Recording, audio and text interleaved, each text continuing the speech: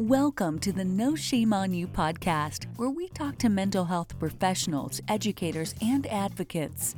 No Shame on You is a 501c3 organization dedicated to eliminating the stigma associated with mental health conditions and raising awareness. Our goal is for people who need help to seek it, for family members and friends to know how to provide proper support and to save lives. Now, here's your host, No Shame on You's founder and president, Miriam Ament. Welcome to the 11th podcast of No Shame on You, an organization dedicated to eliminating the stigma associated with mental health conditions and raising awareness. My name is Miriam Ament, and I am the founder and president of No Shame on You. Today, we are delighted to be joined by Linda Myers, author of the memoir, The Tell. Hi, Linda. Thanks so much for being here with us today. Oh, hi, Miriam. Thank you for having me on. We're so thrilled to have you on. So I wanted to start out with asking, why did you decide to write your memoir, and did you always have in mind that one day you'd be writing about your life?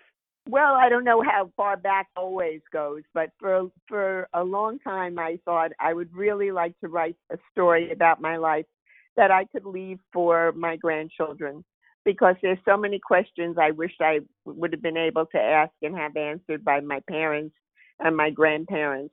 So I wanted to give this to them. That sounds wonderful. Well, thank you for sharing it with us. Throughout your story, you recall the things you could have done to possibly help your mother. What advice do you have for someone who has a family member who needs help but doesn't know how to take care of them or is too afraid to ask for help? Oh, my goodness. It's so hard to be closeted with that kind of problem. You know, it's really, I really urge them to tell somebody and get some support, because it's a huge burden living with somebody who is mentally challenged. Right. So it can be very lonely. Well, my mother was very lonely because she was seriously disturbed, and she was in a marriage with my father that was really, it was just awful. And he was a philanderer, and she was left alone a lot, and she knew that he was fooling around, and she couldn't get him to admit it, and it was just a real kind of back and forth horrible situation. And she kept threatening suicide, and they would have these giant fights, and then she would kick him out, and then she would threaten suicide, and then he would come running back so she wouldn't kill herself. And that pattern would get repeated over and over. And as a child living in that environment, it was so stressful. And also at the time, I was told very explicitly that I was not to tell anything that was happening in that family to anybody. That also led to a huge pressure. To keep everything a secret that was going on. Right. So you, in advising other people, you would say that try to encourage people to get help, and just like any other condition, you would encourage people to not keep it a secret if it means it's a life and death situation. Yes, I would definitely encourage them to find even one person, particularly I'm speaking now for children, to find even one person that they could trust, a teacher or a doctor or a grandparent, you know, somebody that they can say, what's going on with mommy and daddy? You know, I don't understand what's happening. Mommy is so upset. She doesn't come out of bed. She stays in bed in a dark room. You know, right. What can I do? What can I do to help her? That's important advice, and obviously you're a trusted source for giving that advice. So thank you for sharing what you've been through and helping others. You're welcome. You made it one of your life goals to have 3 children because you knew how it felt growing up as an only child in what you described as a toxic household. Did you ever open up to your children about how important it is to have a close and loyal bond with each other? Absolutely.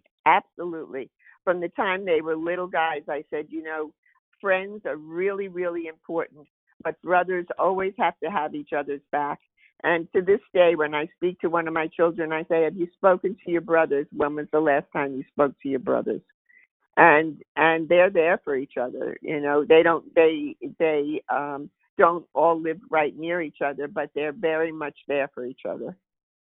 That's beautiful. And That's very, very. it's really important, and it gives me solace to know. I mean, at some point, I may not be around because that's what happens in life. You leave at some point, and I'd like to know that they have each other. That's beautiful. That's beautiful that you've created such a bond with your family. And I want to go back to something, Miriam, if Sure. I may. Sure. When my mother finally did kill herself, I was 28 at the time. I was the mother of 3 little kids, and at the funeral, my mother-in-law at the time came over and whispered to me, "Don't worry, I've told everybody she had a heart attack." And I said to my mother-in-law, "Well, that's too bad because I'm telling everybody the truth."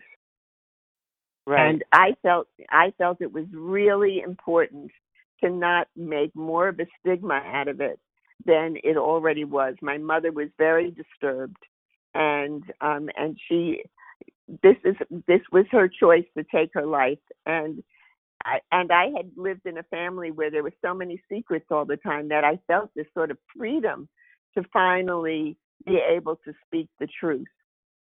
Right. And also, and I say this to people who are suicide survivors, there's different ways of dealing with trauma. For some people, they don't want to talk about it at all. For me, it was the opposite. I felt a relief when I could tell the story. So if I would meet somebody that didn't know, I would feel, oh, I get to tell it again. And by telling it, I worked it through for myself, and I found it really helpful. Wonderful, and that's so important to eliminate stigma by getting the word out that there's no shame in living with a mental health condition or being a survivor of suicide loss. That that people need to talk about it and understand. And I think that's so commendable that you took the stand and said, I'm going to tell the story of what really happened. Right. So thank you for being a part of taking away shame. You're welcome. Along those lines, how important was it for you and your children to be open with each other about mental health issues? Well, it's all compounded by the fact that I'm a psychologist and I'm a psychoanalyst, and right. So and so mental health issues were part of the conversation on a regular basis, and I work with people who have all kinds of different disturbances and who are what I call garden variety neurotics, like all of us, and my kids, have always, I don't think they feel any stigma at all around emotional problems. That's wonderful. And do you think you chose this career? I know you were studying when you already had 3 kids. You were studying and in graduate school and stuff. Do you think you chose this career because of growing up with a mother living with a mental health condition? Was that a part of it? That was absolutely a part of it. I was a psychologist before I could have, spelled the word, because I was always trying to figure out what was going on in the family. That's why my book is called The Tell. Right. I was always looking for the clues that would help me understand what was going on, which is very much what we do as psychologists. We try and figure out, why is this person struggling? What is it that's going on in their current life and in their past that is making things so difficult for them? And I wanted to know and understand that with my parents, because I had a natural inclination to want to help, but I did not have what's the word I'm looking for? The drive to really change my life came with her death. Oh, interesting. I wrote in the book about this, that it was really important for me to give meaning to her death. And the best way I could think to do that was to change my own life, So Right. within the year after she died, I moved and I separated from my husband because we were in a bad marriage, and I started college. And Right. and I was in a state of becoming, and I thought, I felt very bad that my mom, the ostensible reason, the outward obvious reason was because she was in a horrible marriage. Um, but I wanted to be sure that my life didn't end up like hers. Right. Right. And you made so many changes, and I know you talked about people would say to you when you got divorced, "Oh, you need another man," and you're like, "No, you were sort of trying to say I'm my own person. I don't need, necessarily another man. I just want to live my life." Right. At the time, it was the women's movement, so there was a lot of support for Right. standing on our own feet. Right.